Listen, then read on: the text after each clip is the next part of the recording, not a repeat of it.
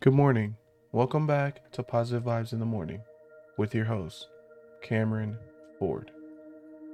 The quote: 20 years from now, you'll be more disappointed by the things that you didn't do than by the ones you did do.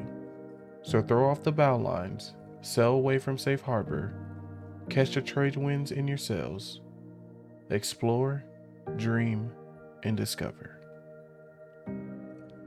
Far too often, we allow our fear of failure to restrain us. We do not want to fail, so it's only logical not to even try. This approach will help you to avoid most, if not all, failures. However, in many situations, it is by far more fulfilling to know that you did everything you could rather than feeling remorse about not having tried at all. Thank you for listening.